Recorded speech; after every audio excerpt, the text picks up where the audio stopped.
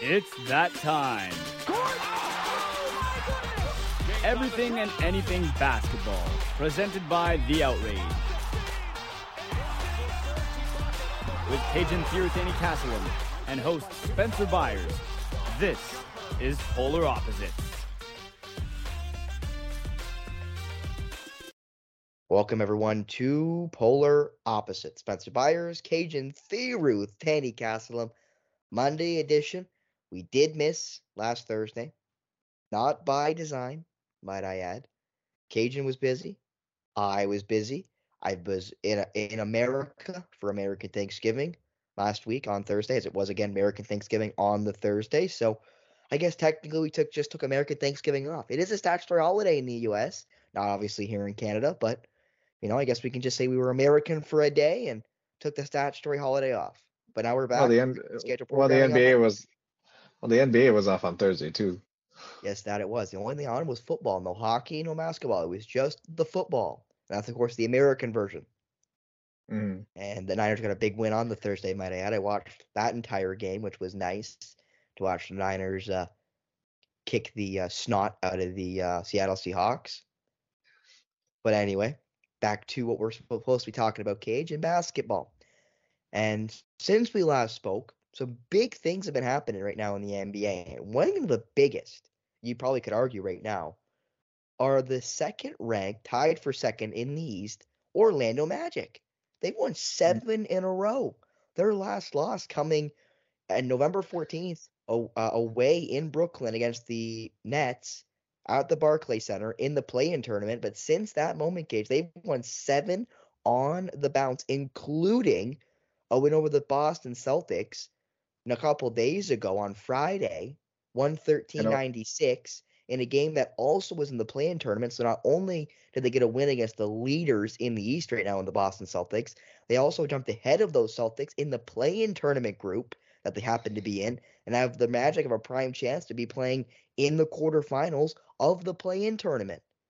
So everything coming up rosy for a team that, another one of the teams that I say we looked at, Cage, as maybe can make the jump to go from kind of young teams you don't really know what they are to contenders. The Pistons, another team like that. The Pistons have been garbage, and the Magic showing that maybe they found the right mix with Banchero and Franz Wagner. Well, they are making pretty much my 11th place ranking in the East looks absolutely like a joke. I had to scroll back and see what I ranked the Magic as, and I said they were gonna, and I said they were gonna be a good team, but I didn't think they'd be a year. I thought they were gonna be a year away. Boy, was I wrong. Defensively, this team is a menace. You got Jalen Suggs, who's figured it out defensively. Offensively, he's still a little bit further. He's still a little bit lagging behind. But defensively, man, this guy's a beast. Then you got Franz Wagner, Paulo Banchero,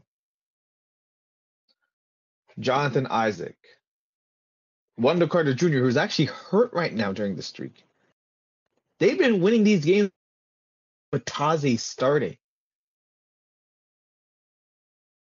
And they got pieces off the bench, too. They got scorers off the bench, too. Cole Anthony and Mo Wagner. And Joe Ingles has provided a veteran presence, too.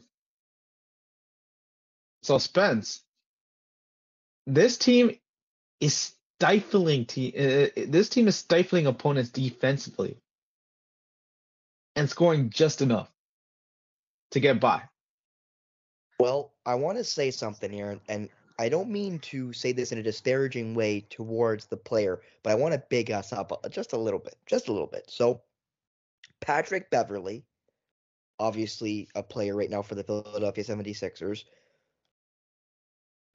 infamous for the aggressiveness he has in the defensive end.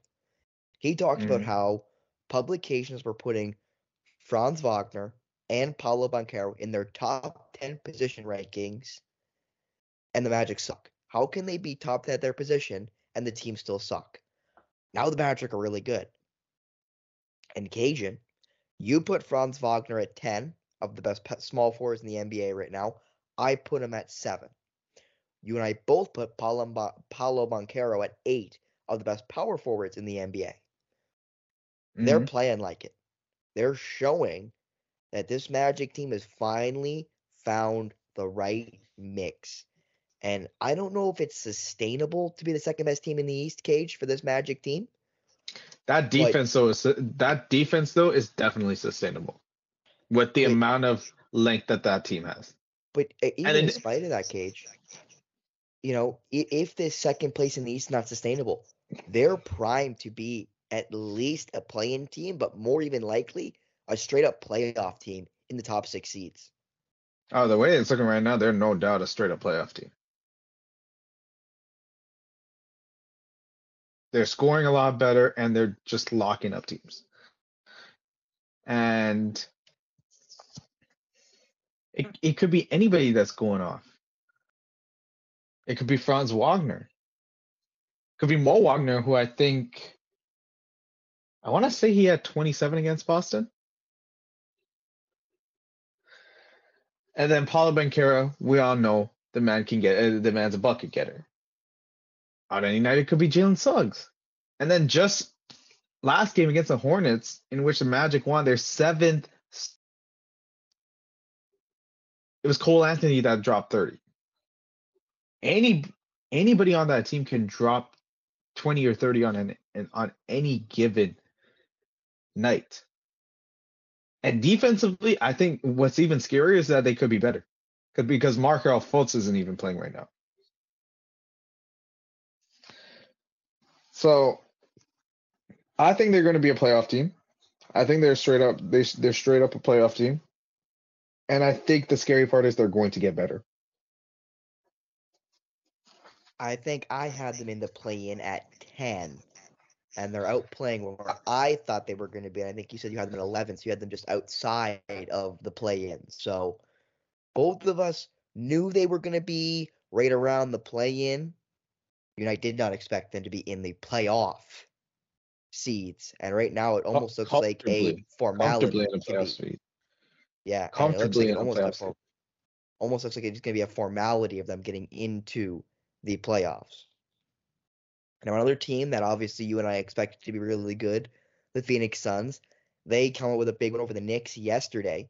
Well, I guess technically 2 days ago when you hear this, over the New York Knicks, 116-113. Without Kevin Durant, Devin Booker decides to hit the shot that wins the game. He had a team high 28 points in the win for the Phoenix Suns, who have never really had their best lineup, Cage. They never really have had Beal, Booker, and KD on the floor at the same time. And even with that, they're right now tied for 3rd in the Western Conference. Yeah. And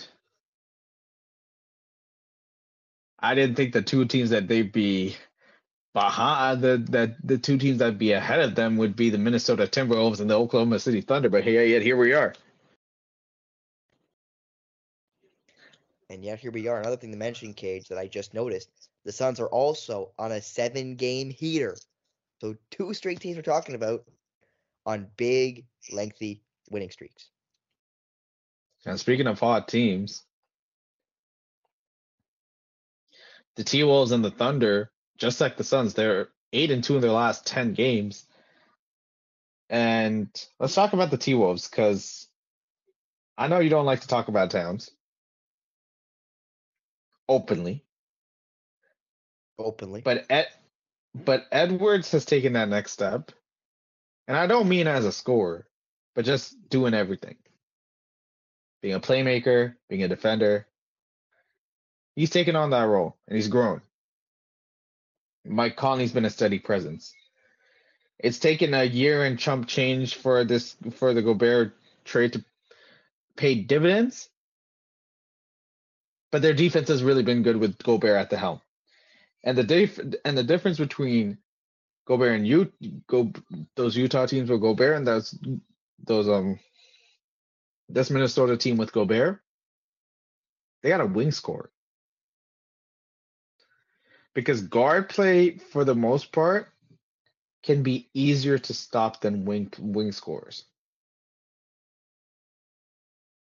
Like the Tatums, the Edwards, the Jalen Browns. I'm going with this. Luka's got the size of a wing, so him. The Kevin Durant's, and so forth. The Kawhis, the PGs. This team is not weak defensively at any sort of position. Because the problem with those Jazz teams is that the backcourt was weak defensively with Mitchell and Conley. Aside from maybe Conley, who's not a bad defender in his own right, you got Edwards, who's improved as a defender. You've got McDaniels. I hate to say this, but even Towns has not been a bad defender this season. And then you got Gobert leading the charge. So this Minnesota team is going to look scary, scary good. And plus, they have one of the better backup bigs in the league in Naz Reid coming off the bench.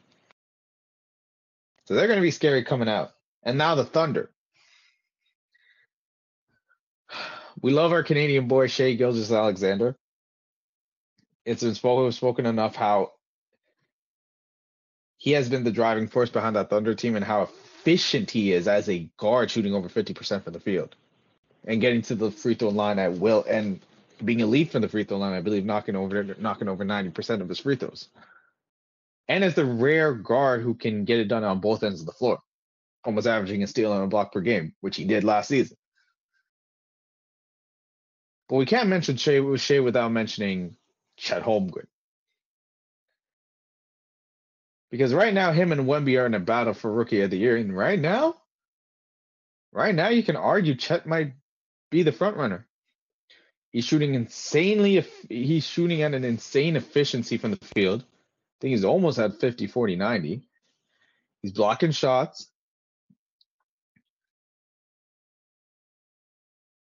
And I know this rookie year is sort of like a redshirt year for him, a la Blake Griffin when he won Rookie of the Year.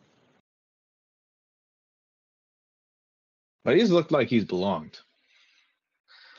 But that was because he was hurt, Cage. In fairness to Chet Holmgren, it's not like he just didn't play. Like Ben Simmons, like Joel Embiid, he was hurt. Like, he had the Liz Frank fracture, which is a fracture in your foot. Like, he was hurt. And maybe the Thunder did sit him out longer than he needed to be sat. But at the end of the day, you can't fault a guy for just having an injury. Yeah. And I also will mention, Cage, that he is shooting 56% from the floor, basically 44% from three. He's shooting 88% from the free throw line right now, averaging 18 points, leading or second highest point scorer on the Thunder, only behind, of course, Shai Gilgeous-Alexander. So again, the Thunder are just a really interesting team with so many really talented young guys, Cage. Like, it takes till their seventh leading scorer to get a guy older than 25. Shai Gilgeous-Alexander, 25. Chet Holmgren, 21. Jalen Williams, 22. Josh Giddey, we'll talk about in a minute, fourth, 21. Isaiah Joe, 24. Lou Dort, 24. Those are top point getters right now, all in double figures right now. Like, this is sustainable and could be sustainable for a very long time. That team is, because of their youth, that team's only going to get better. And with the draft picks that Sam Presti has, either they're going to get some really good youth or they're going to use those draft picks to trade for another star. And OKC's going to look even more scary than they are right now. Again, the wizard that is Sam Presti of the Oklahoma City Thunder.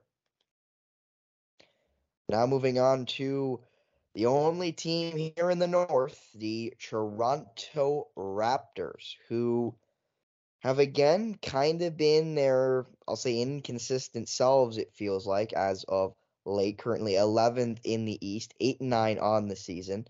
just lost to the Cavs in their most recent game after beating the Bulls in the play-in tournament. And that game, Cage, kind of got interesting. Because at the very end, Pascal Siakam looks towards Darko Rajakovic, because he doesn't know what he's supposed to do with the clock ticking down and them up by big. Makes a move, takes a three, misses. And then DeMar DeRozan, former Raptor, gets tossed. Gets, I think, either one tech or two techs. And gets sent to the locker room for an early shower. He had a tech from before in that second quarter, in the second quarter of that game. So it was just one tech. Cage. So one tech and got ejected from the game with about 10 seconds left in the game. Hugged Masai Ujiri as he walked out of the building in Toronto. And DeMar had some very interesting comments after the game, just saying respect the game. There was no reason for them taking that shot. And DeMar actually looked at Darko Rajakovic after the foul was made before DeMar got tossed, and you could see Darko saying, "It's the play-in tournament." The in-season tournament, yeah. The in-season tournament, exactly. Pardon me. And and Cage, I want to get your opinion first because I know where I sit on this. Are you with or against DeMar DeRozan in this scenario? With Siakam taking that late shot up by so much. Again, it was 121-108 finish between the Raptors and the Bulls. Well, DeMar's getting mad at the wrong thing. Because I don't get the point differential thing. It doesn't make any sense to me, but the reality of the matter is point differential matters. So teams are forced to run up the score and play till the very end. And they're forced to play till the very end. Now I'm under the impression, just in general, I don't like teams running out the clock. What was the point of that? Well, what, yeah, to show sportsmanship and not breaking an unwritten rule, but you play to the very end. You play to the very end for me, and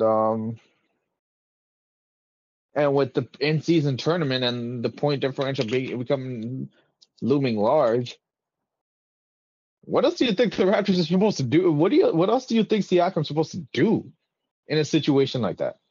What else do you think the Raptors are supposed to do in a situation like that? You wanna go off at someone? Go off at how the in-season tournament rules were made in the first place. Because of how it's created, teams got to play till the very end. Because say it's a tiebreaker situation, now it's funny because the Raptors got eliminated regardless from contention at the in-season tournament. So it was all for naught. But it's how the rules are drawn up. It's how the rules are drawn up for the in-season tournament. Usually in any sort of circumstances in the regular season, you're not seeing that. And if you do see that, a la Zion Williamson against the Phoenix Suns last season, that's because it got personal. But yeah, in any other circumstance, you'll never see that. But because it's the in-season tournament and point differential matters, yeah, you're gonna see guys get up shots at the end of at the end of the quarter, even at the end of the game, even if it's a blowout.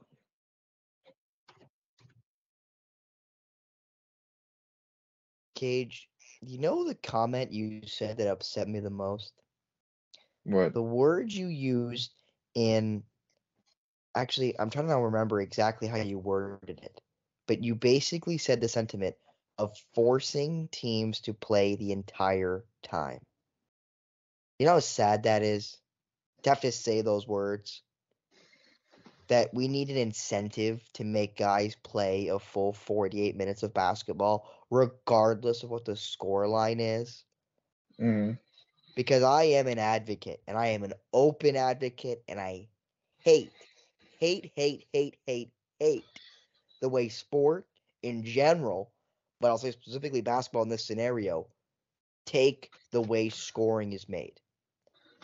If you are up big, stopping playing is worse than running up the score, quote unquote. I threw up air quotes in real life, but in air quotes, running up the score. Because Cage, as a guy who is competitive and wants to win, if I'm playing basketball, Cage, if I lose by 40, I would rather know that's as many points as they could have scored. They played the entire time and they beat us by 40, but that's all they could have got. They then beat us by 20, and know in the back of your mind they could have beat us by 50. Like, that's just disrespectful to me. That upsets me. Like, how you have to complete 5 passes before you can shoot, and you have to use the whole shot clock. Like, that's garbage.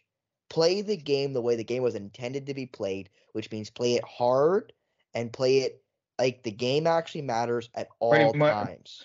Pretty much, if you're open, shoot the damn ball. Yeah, what is this? Like, that's such garbage. Like, play the game the way the game was intended to be played. I don't care about unwritten rules of don't run up the score. Who cares? If you lose by 1 or lose by 30, you still lost. There's no difference. In the play-in season tournament, KG, as you mentioned, there is a difference because of the point differential, which matters, sort of, depending on where you are. Obviously, as you mentioned, the Raptors and Bulls are both out, so it actually doesn't matter in the end for either team. But still, at the end of the regular season, KG, the points for and against don't matter. So why not just play a full 48? And yeah, obviously, you shouldn't keep your starters out and play a full court press up by 30. Yeah, obviously, that's a little bit disrespectful. But if your bench guys are out there, like I'll say for the Raptors, Malachi Flynn and Grady Dick are out on the floor, the first thing I'm telling them is act like this game's 0-0. Go get yours, kids. Go get yours. Like, go get it. Because you're not going to get many chances like this to play 8 minutes in the fourth quarter. And that's what pisses me off the most. Like, up 35, up 35, and you put in guys that like never really played. If it's a close game, why are you telling them to dribble out the clock? Those are minutes that they can like develop. They can like go get theirs. They can score. They can be competitive. But you gotta waste a possession by like dribbling out the clock when you don't even play that much in the first place. Like, come on, it's ludicrous. But no, that really grinds my gears, Cage. That's one thing about sport as a thing in multiple sports that really does upset me. Like, this idea that playing the game like it was meant to be played is disrespectful. Like, that just doesn't make any sense to me. Yeah. Like, when there's a talent gap. When the other team is so much better than you. And like, I hate the idea, like the way I try to explain it is, as a guy who would love to coach one day, Cage, I can't fathom looking at a kid in high school and saying, I want you to stop playing.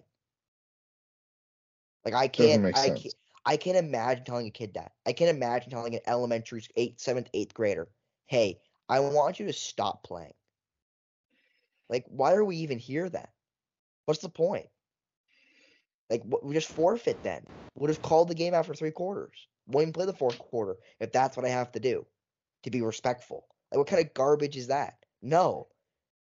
Like, my motto in my mind that I would harp and make it a second nature is, and I know it's a common adage, but I take it to the extreme of, at the end of a half, Cage, and your coach looks at you and goes, what's the score? 0-0. Regardless if you're winning or losing, the score is 0-0. You try to win the next half or next quarter, right? I would take it as far as saying next possession. Like, if we miss a shot, next possession. Let's go get a bucket. Let's win the next possession. We get a make. Okay, let's win the possession. Let's get a stop. Like, that's how serious I take that. Let's win every possession. I don't want to just win the half. I don't want to just win the quarter. I want to win every possession. That's how serious I am about that particular adage. So again, I expect my guys to play the entire time and play extremely well because I want to win every possession. And I don't want to lose a possession because my guys decided that we're up by enough. What garbage is that? So I disagree with DeMar DeRozan wholeheartedly. And I think him getting ejected in Toronto, again, his former club, his team that drafted him, might I add, I do think it's kind of childish, in my opinion. I think it's kind of childish. But again, that is just me. And the Bulls also do suck, so that also probably doesn't help. Yeah. But continuing with some teams that have been playing real well, the Boston Celtics.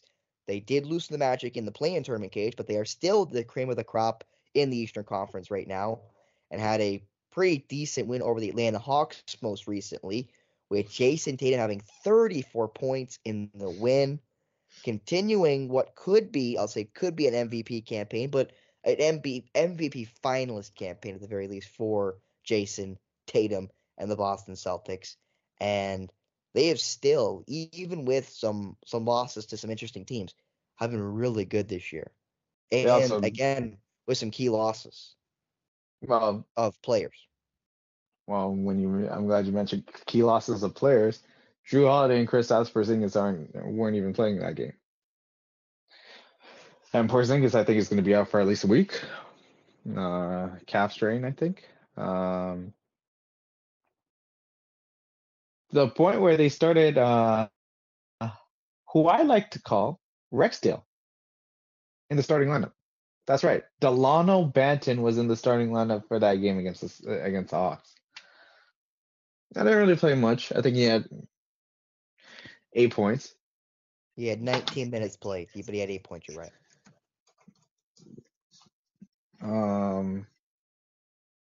But this Celtics team, when they don't turn over the ball, and when they don't fall in love with, and when they don't fall in love in a toxic way with the three ball, they're a pretty damn hard team to beat. And we all know how Tatum is, a superstar, one of the better wings in the league, if not the best wing in the league. I would argue the best. Maybe not the best scorer because KD might have something to say about that.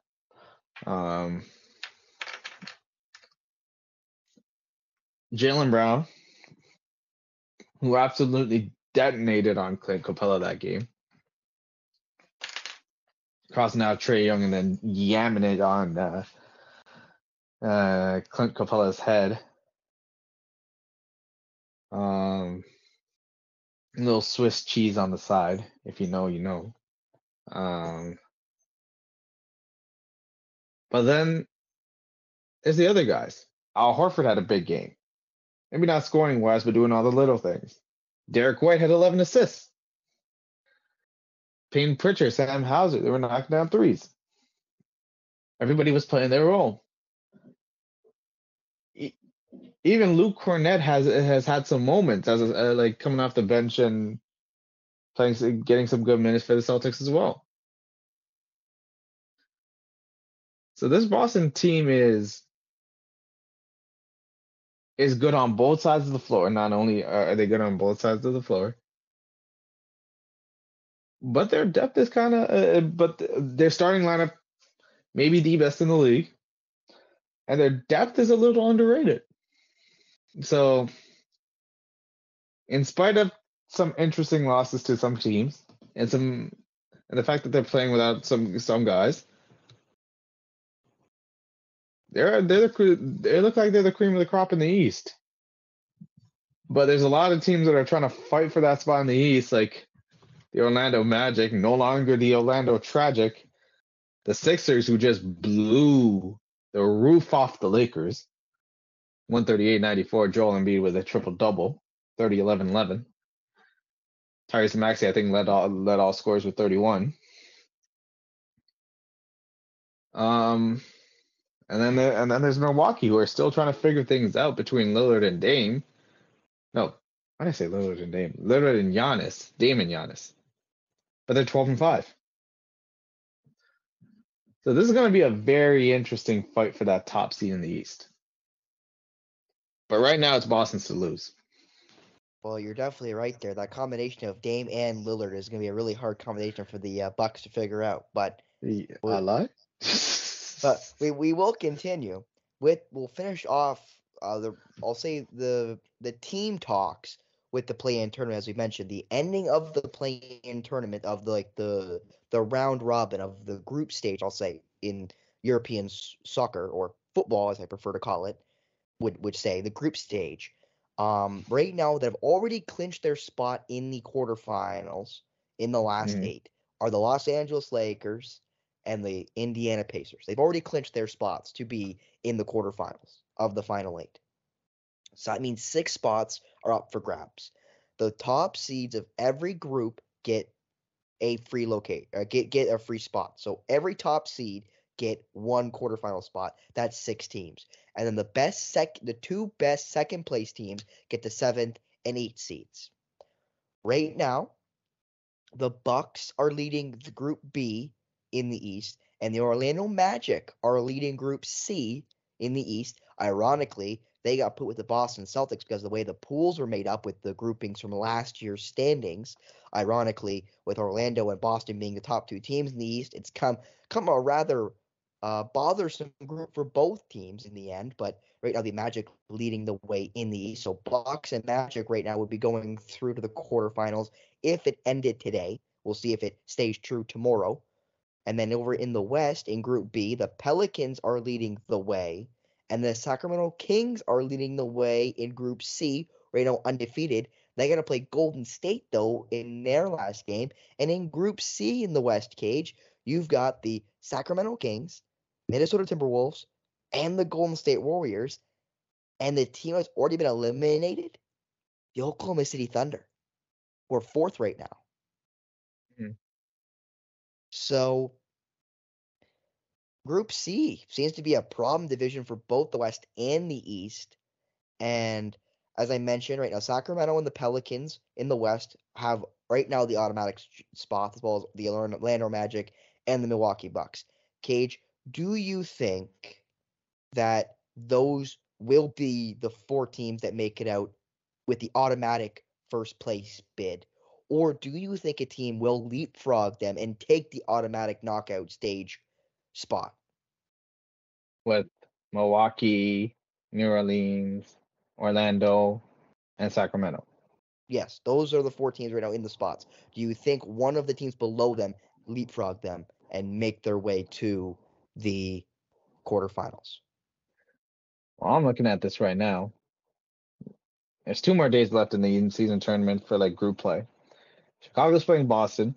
Toronto's playing Brooklyn. ATL is playing Cleveland. I think that's going to be one that's going to be very interesting to see. Because if Cleveland does beat Atlanta, things get very, very interesting.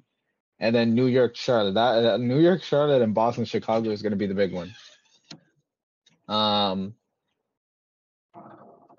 Because Boston right now has a point differential. Even, 0. They're even. Orlando's at a plus 22. Basically, now Orlando's done. Like, they'll play for the group, like for the group stage. Boston kind of win by 23 or more.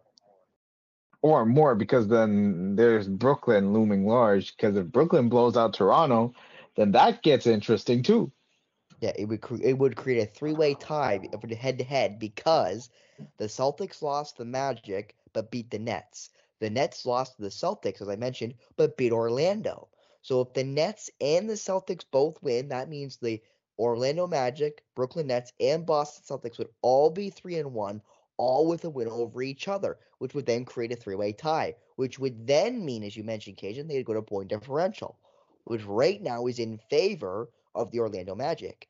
But if Brooklyn and the Celtics win, And they and the win point big. differential and they both happen to win by a substantial amount, it could get really close there at the top of the Group C in the East. Mm-hmm. Again, And then New York gets involved too, because if New York beats Charlotte, which it might be more than likely with LaMelo now dealing with an ankle injury, and this game is at New York, and the last time these two teams played in New York, Charlotte got blown out of the building. New York might have the driver's edge in terms of that wild card spot in the conference. With the wild card team from the East. And then there's OKC in Minnesota, which is always going to be a tough game. Like Minnesota, I know OKC's out of the in-season tournament, but that's between 1 and 2 in the West right now. So Minnesota's going to have their hands full. And another thing to mention, Cage, in that Group B with Milwaukee, New York, and Miami, the Miami Heat have to play Milwaukee tomorrow. Yep. / today, depending when you listen to this, on the 28th of November. So if the Heat beat Milwaukee, and obviously the Knicks beat the Hornets, that creates another conundrum because the Milwaukee Bucks beat the Knicks beat Miami, and then Miami would have beaten Milwaukee, and they all have a positive differential. Milwaukee's difference is a lot higher than the Knicks and the Heat, but the Heat and Knicks are only separated by 7 points. Yep. So again, which means that Knicks Hornets game is going to loom large for that.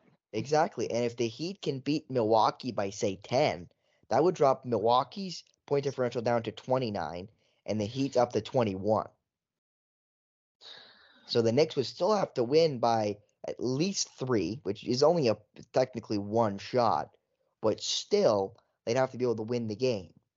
And that's just if Miami wins by 10. They can win by more than that. I'm not saying they will, but it is a possibility. It is in the realm of possibility that the Heat can blow out the Milwaukee Bucks. I'm not saying it's likely, but again, a lot of interesting things can happen right now in the East specifically.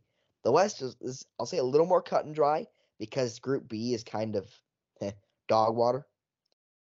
Because the Pelicans are already clinched their spot, and no one can really catch them. Like they haven't yet. Houston can technically, because Houston beat the Pelicans. So if Houston can beat Dallas, then they will make it in. But they got to beat Dallas.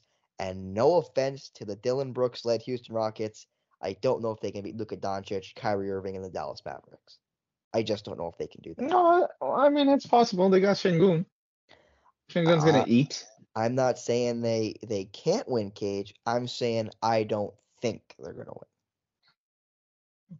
So I think the Pelicans will have Group B locked up pretty soon. Mm-hmm. And then there's the conundrum that's Group C. And they got to play Sacramento. Which pretty much, if Sacramento wins that game, they clinch their spot. Yeah, because they'll be 4-0. They'll clinch their spot. Mm. And there's going to be sparks flying in that game. Is that the game? Has Draymond's suspension ended? No, I don't believe so.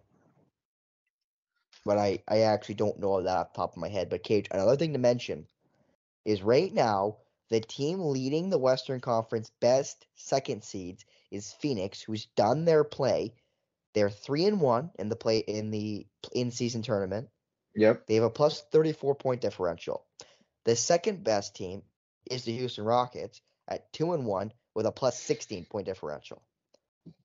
So it looks like Phoenix almost has their spot locked up already as the next team to make it in out of the West.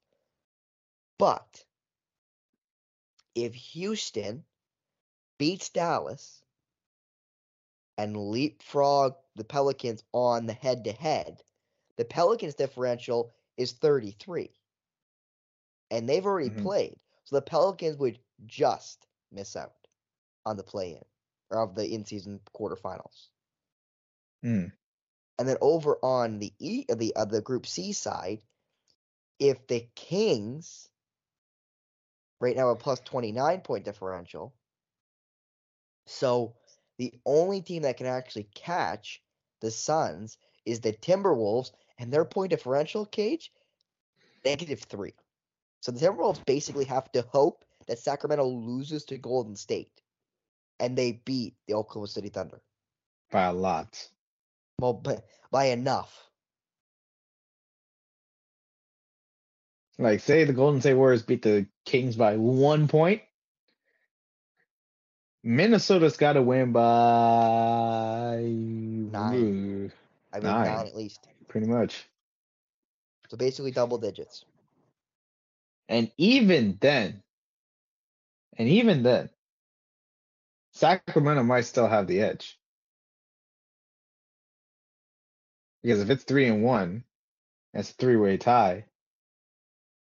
Then one end going down the point. Yeah. So yeah, it's gonna be interesting to see who gets these last 2 spots in the East and the West in the best of the second place teams. The quarterfinals will take place on December 4th and or 5th. Then December 7th will be the semifinals, and then December 9th will be the championship for the in-season tournament, all played in the semifinals and finals played in Las Vegas, where obviously the NBA plans to go, you'd think sooner rather than later, to join all the other major sports that have kind of tried to get a stranglehold on the Vegas market.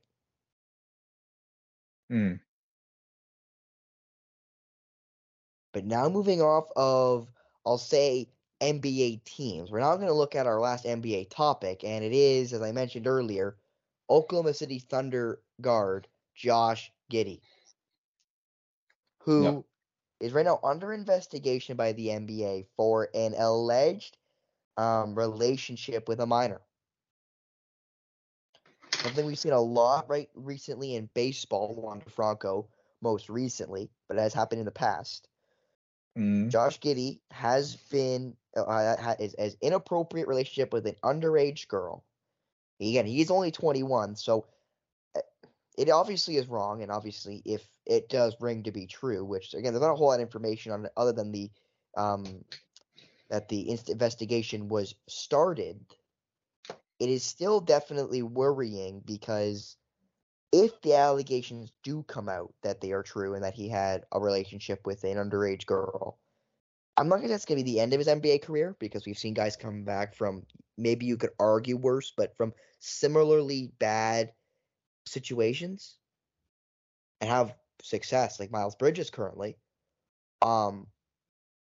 It would definitely derail what's been a really good start to a career for Josh Giddey.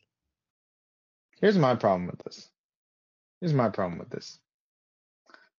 When I heard about this, and now there's an investigation going on,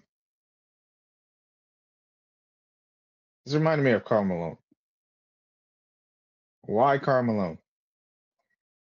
Well, while at LSU, he's 20, gets a 13-year-old pregnant, and wants nothing to do with the child. And you know why I know the NBA is on some BS? On some like anti-woke-ish? Like on some woke-ish or like or BS when it comes to like certain topics or like fake woke. I hate using fake woke for this, but this applies within the NBA. They let that man play. That man should have been in jail. That man should not have been in the NBA. Now I know different times and all that. He shouldn't have been in the NBA. It reminded me of that. Because it's like, if this is true, this man should not have a spot in the NBA because, like, we've seen people get away with, like, domestic violence, and they shouldn't play in the NBA, but we've seen it happen.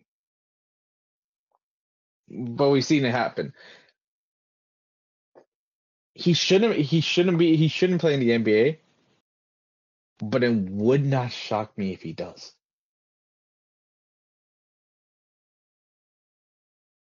I will actually say, Cage. Based off the NBA's lack of backbone. that they definitely have consistently had. I just want to mention quick, Cage. I said he's 21. I'm 21. He's born in October. I'm born in June. I'm older than Josh Giddey. So I just thought I would mention to put it in perspective that he is a younger player, which again will affect how he's disciplined. But obviously, again, you can't stress enough. You can't have a relationship with a girl that's not of age, regardless of your reasoning. And Karl Malone's a great example. I'd say an extreme example because we don't really know who I know the videos have been posted on social media and they've made their circle. We don't really know the situation because there's not been a lot on it, unlike the Karl Malone situation, which we know a lot about since. I would say that I believe the alleged girl was like, I'll say 17, not 13 in fairness, again to Josh Giddey, but still, she is not 18. She is not of age. And Josh Giddey also goes as far as to say obviously should know better, but even more, it may have just costed him a very fruitful NBA contract that was coming to him pretty darn soon as he's in his third year in the NBA with, again, the up-and-coming Oklahoma City Thunder. So hopefully these allegations aren't true. And hopefully that the investigation of the NBA comes back and says that Giddey did not end up having a relationship with this woman. But you always have to go ahead. Here's what makes me a little bit incensed. And I hate involving race into this. I try so hard not to avoid bringing race into this. But John Morant, the media, and I'm talking media reaction. I'm talking about the media. The media reaction to when Ja flashed a gun. Immediate. Gets called a thug. Miles Bridges, when it comes out. Media go after him for good reason.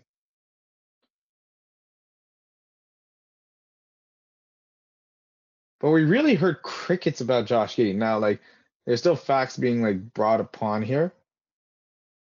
But in terms of like the media, there was like crickets. And even then it doesn't get mentioned as often. It isn't headlining news as it was with John Morant, Miles Bridges, Kevin Porter Jr. And Giddey's, if it's true, is just as bad in that sort of aspect. In some people's eyes, it might be worse because it's a minor he's dealing with.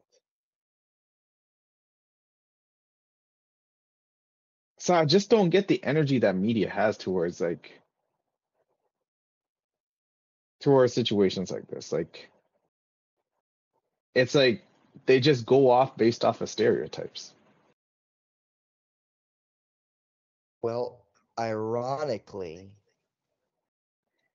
usually, I will say this usually, and again, we don't like singling out media members, as you and I technically are a part of the media, plan to be a part of the media. I'll say, your favorite ESPN host, Cajun, Malika Andrews, has, as Charles Barkley would have said, nary a peep about Josh Giddey. Barkley said that about her? What?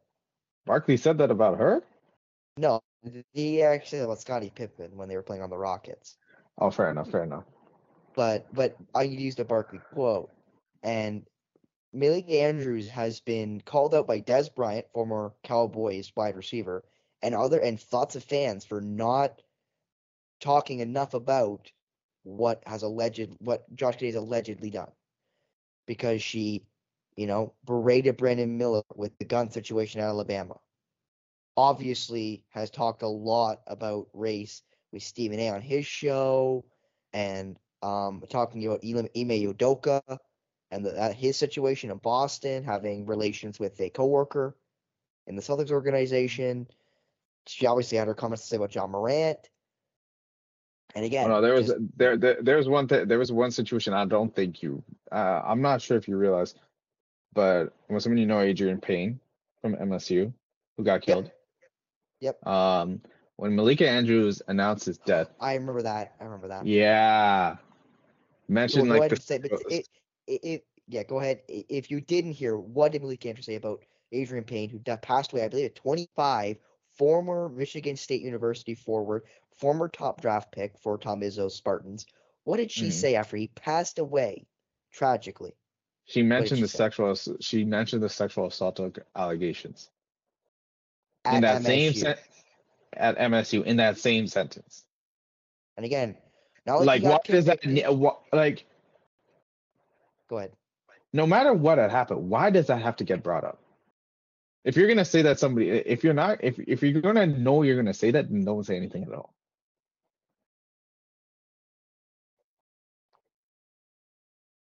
Or just state it accordingly and don't let your feelings get in the way of that. Like, come on. And now, Cage, I'm gonna read Des Bryant's comment. He put at Malik Andrews, you went out of your way to crucify Brandon Miller on draft day over something he didn't even do.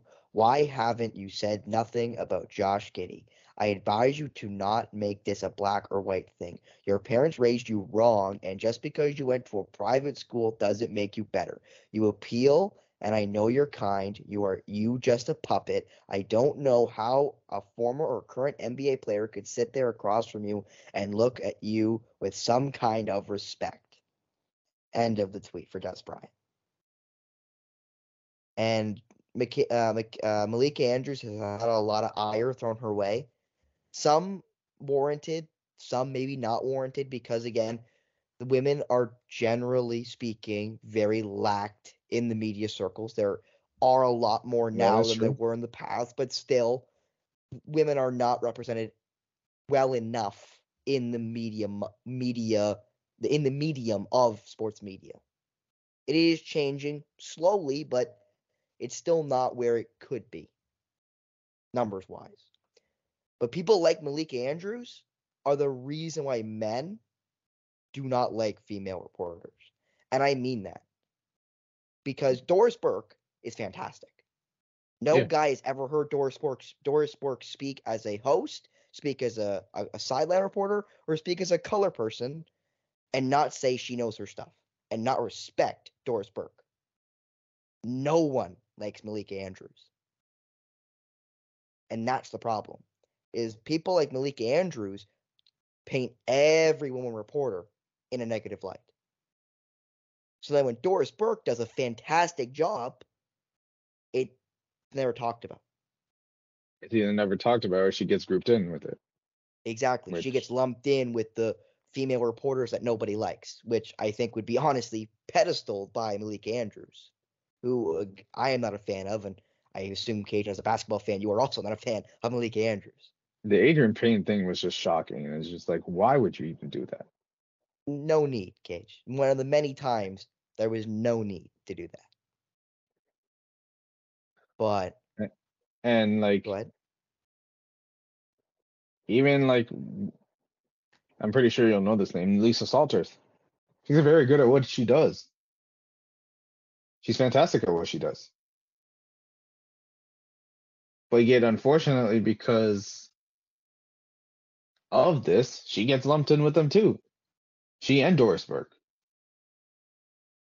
And I don't know if you heard about this now because this is unrelated to basketball, but Charissa Thompson's reveal on when she makes up sideline reports. Now women reporters get lumped in. Now female reporters get lumped in with that too.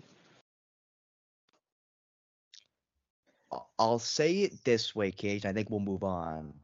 Mm-hmm. I think the few bad apples of the female sports reporters paint the entire group. Kind of like how and that should not be the case.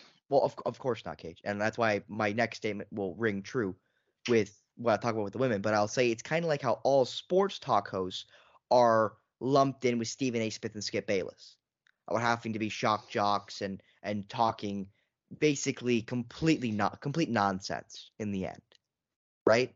Which is why we try not to do that on this show. Yeah, we have our passionate debates, and yeah, sometimes we say some stuff that ends up not looking very smart in the end, but at least we believe what we say.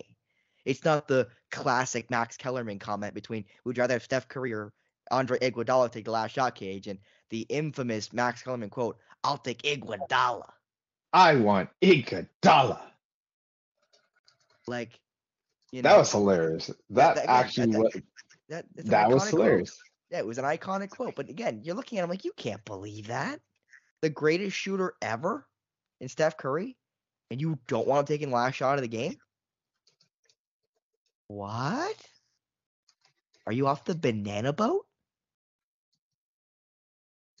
But anyway, it's like that. It's like all sports talk hosts being compared to Stephen A. Smith and Skip Bayless when they're maybe not like that, in fairness, but they get lumped in with the guys that kind of just have their, I'll say, stock personalities and fit in the arguments around that. You know, right now, Doris Burke and people like Doris Burke, who are fantastic at what they do and should be talked about a heck of a lot more than they are, get lumped in with people like Malik Andrews. And that's a problem, isn't it? When Doris Burke does do a great job and should be spoken about in great revere. And everyone should say how good of a job she does. And that's my problem, Cage. As I wish, instead of just saying Malik Andrews sucks, I wish we just say Doris Burke is fantastic. Kia Nurse is really good. You know? Yeah. Why can't we? And I know it's the glass half full versus glass half empty. And I am definitely a glass half empty type of guy. I am more of a negative person, naturally. But why don't we just, instead of saying all these people suck, why don't we just look at the guys who do a really good job and go, you know what? That guy does a great job. Mm. Wouldn't it be nice to hear something nice about a female or, even fairness, male sports personality? Because it feels like anymore we talk negatively about them too, with Kendrick Perkins and Paul Pierce and Booger McFarland in football and etc. But anyway, big up Doris Burke. Big fan of Doris Burke is the Polar Opposites podcast, aren't we, Cage? Mm. And now moving on to the college ranks, we're going to end off with college ball. We're going to start off in the men's pool because the newest number one team in the AP poll, which was released today/yesterday, depending on when you're listening to this, and the Purdue Boilermakers are now the number one team in the nation after beating number 4 Marquette, after beating number 1 Kansas, and winning the Maui Invitational. Obviously, the Boilermakers led by Canadian Zach Edey, who had, I believe, was it 28 points in the winning game over Marquette? I want to say it was that many. As I quickly scan my box scores to make sure I don't lose the game. But I definitely already have lost the game.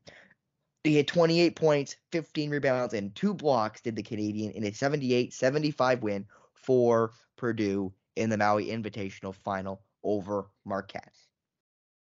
Mm-hmm.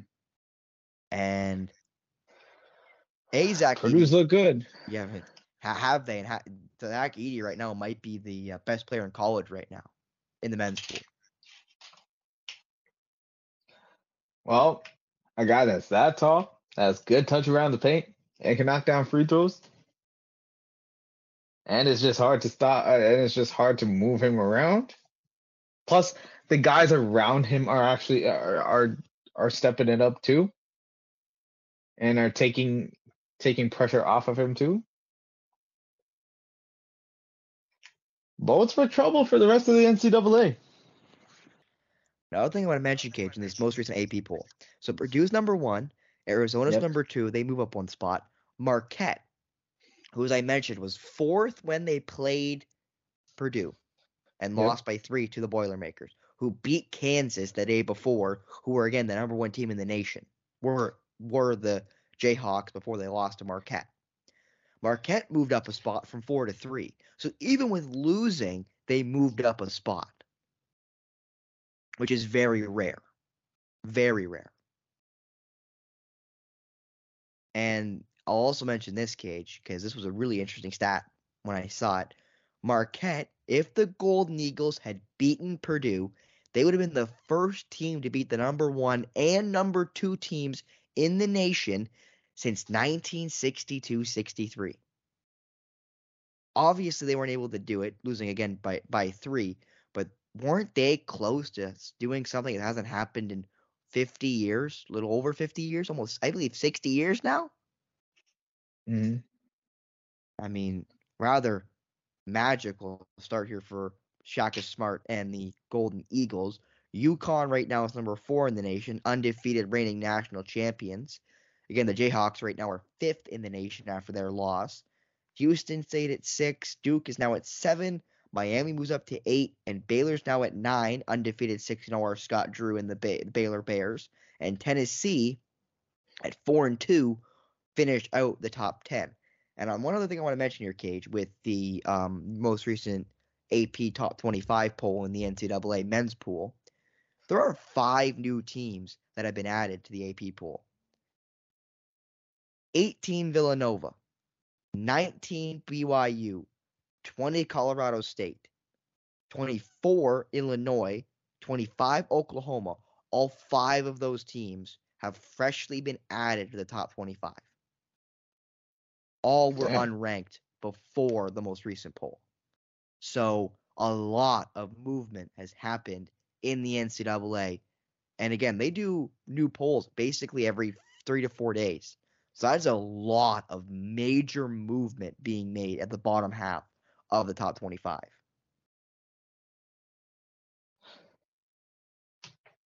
I expect to see a lot more movement in the months to come too. We saw some upsets before. Arizona beating Duke, James Madison beating Michigan State. Now Kansas being upset too. There's gonna be a lot of turnover like in these rankings in the months to come. And as a college, like if you're a college basketball fan, you get like you can't ask for anything more.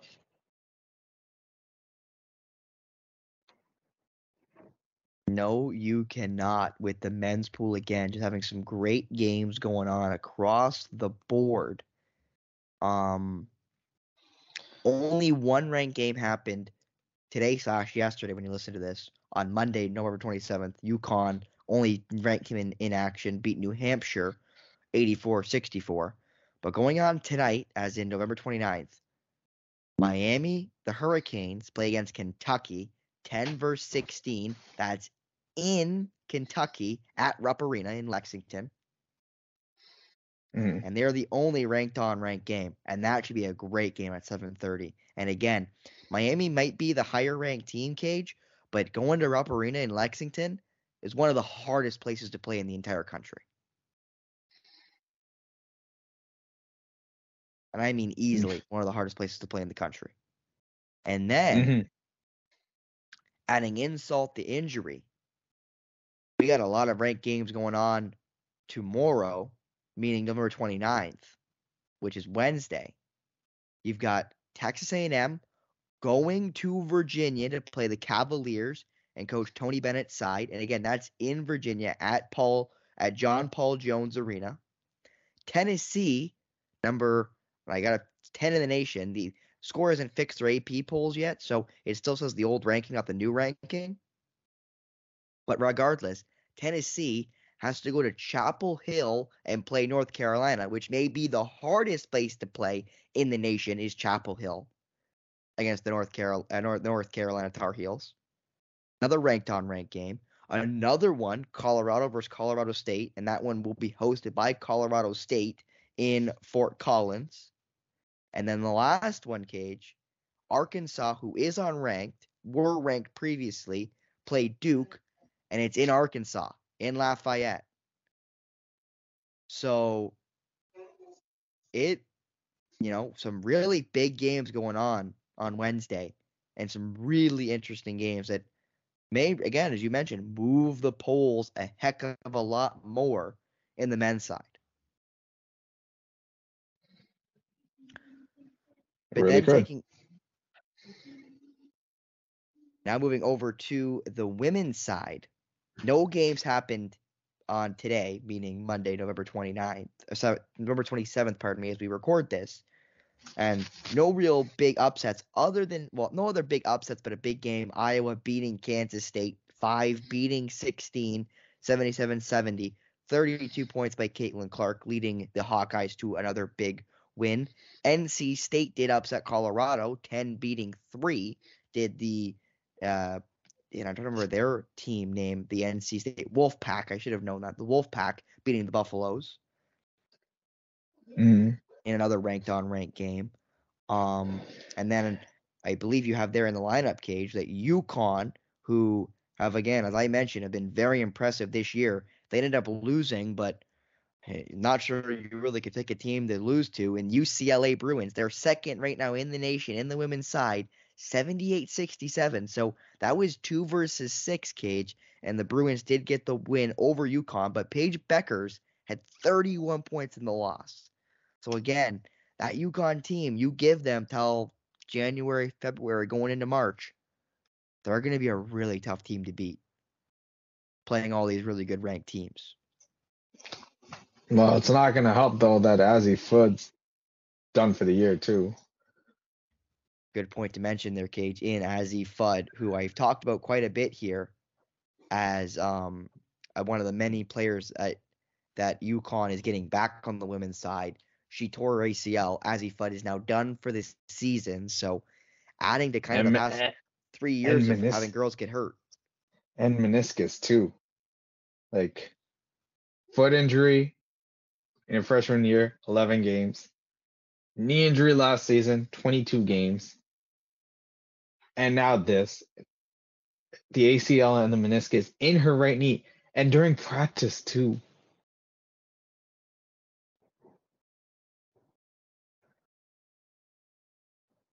And Diamond DeShields kind of brought up a question. Like, there's been questions about the Huskies, like UConn's like medical staff too. And I quote, she put who the strength coach there, cause what the blank.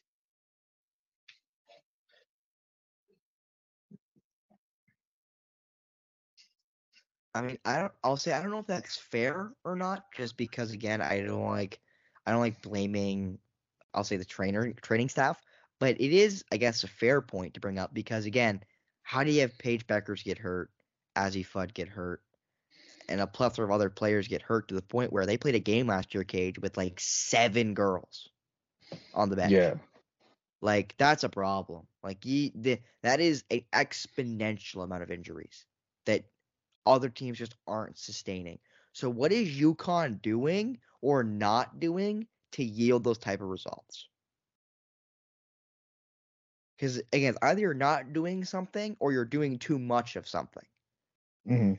So something's got to change there for the Huskies on the women's side of the pool. Right now, looking at the most recent top 25 poll for the women's division, 2 teams jump in that were unranked previously. Princeton, now number 25 in the nation, and Marquette, 6-0 on the women's side. There went from unranked to 23rd in the nation for the Golden Eagles on the other side of the gender bracket. Now, looking at the top of the bracket, South Carolina stayed with all 36 votes to stay the number 1 team in the nation. Still were unanimous. UCLA still stays at 2.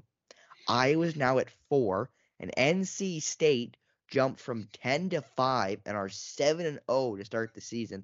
But another big jump is USC. USC right now 5-0 are the Trojans. They're 6th in the nation, and that is their highest ranking in the AP polls in the women's side since 1994.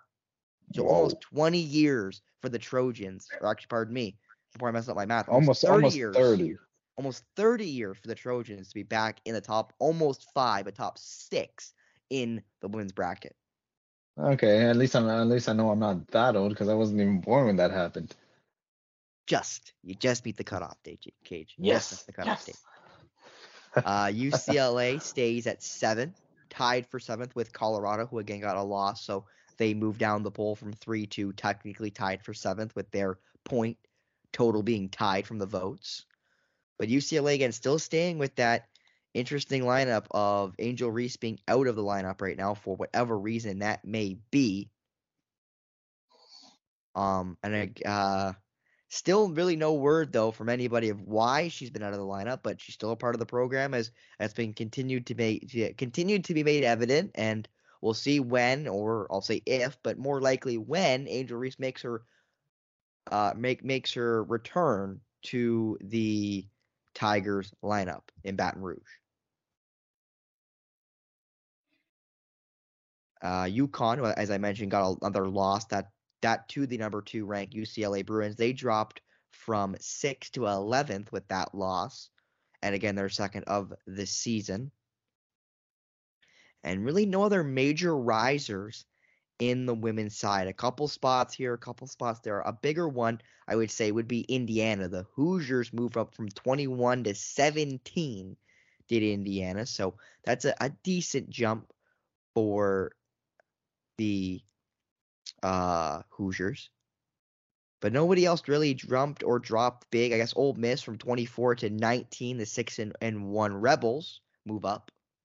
That's basically it on the women's side. But again, when you've got iron strengthening iron with UConn playing UCLA and all these other ranked teams playing big ranked teams, you're gonna have some results where, not much you can do when you've got 2 top tier teams.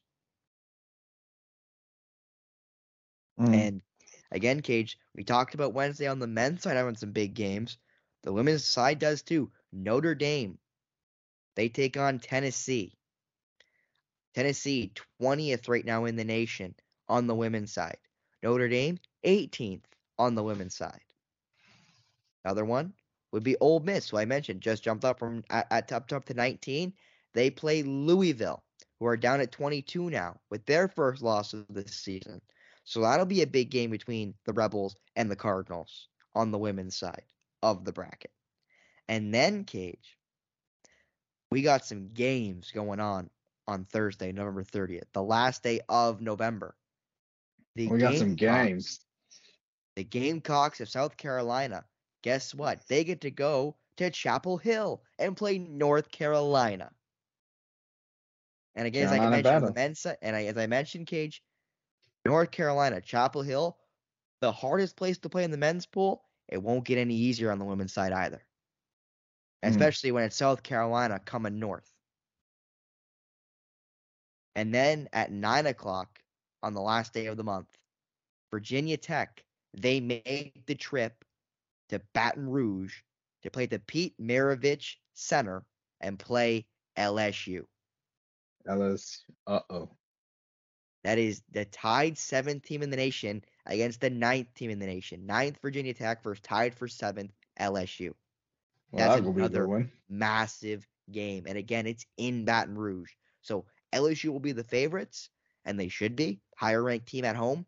But Virginia Tech has shown this year they are not a team to be underestimated. They've been really good this year, and their only loss came to the Iowa Hawkeyes by 4 to Caitlin Clark's right now 4th ranked Hawkeyes.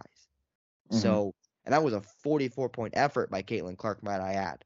So it might take some Haley Van Lith magic for the Tigers to be able to pull out a win after LSU beat Virginia in their most recent game. And another player for them that's kind of been a surprise, I would say, since Angel Reese's absence is Anisha Morrow. Morrow had 37 points and 16 rebounds and played all 40 minutes in the win over Virginia versus the Cavaliers. That's damn impressive. Yeah, and she's kind of moved into that starting role since Angel Reese has left the lineup. So Morrow might also need to play a massive role if LSU expects to be able to beat the 9th ranked Hokies in the women's side. But I think, Kate, that'll wrap it up here for us with a Yep. little update in the men's pool, a little update on the women's pool with the AP polls just being released. Obviously, the NBA play-in tournament finishes up today/tomorrow when you listen to this. I think Friday too, maybe.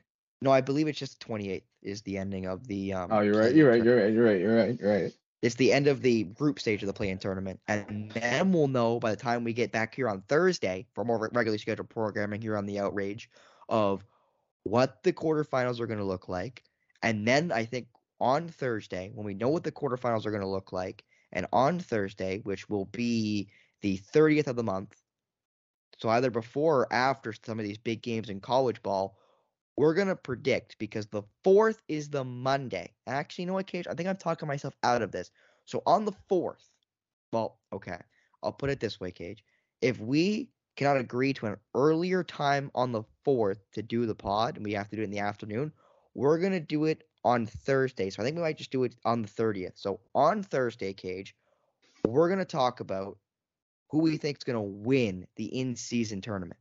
We're going to do a full bracket of the quarterfinals. We're going to pick winners for every single elimination game, and then we're going to pick our teams to the final, and we'll see how many games we get right, and if we get the right winner when it's all said and done. We'll do that on Thursday, November 30th, for our next episode of Polar Opposites, Cage. All right. So you have About that it. ready. We'll have that ready because Tuesday night we're going to know who's playing in the quarterfinals, and we'll have those made up for Thursday. That'll be our first topic on Thursday. Will be our play-in picks from the quarterfinals to the winner of the first ever in-season play-in tournament. But for that, Cage, and getting us ready for Thursday for more regularly scheduled programming, for Kajan Thiruthanikasalam, I'm Spencer Byers. Thank you so much for tuning in to another edition of Polar Opposites on Monday here on the Outrage Inc.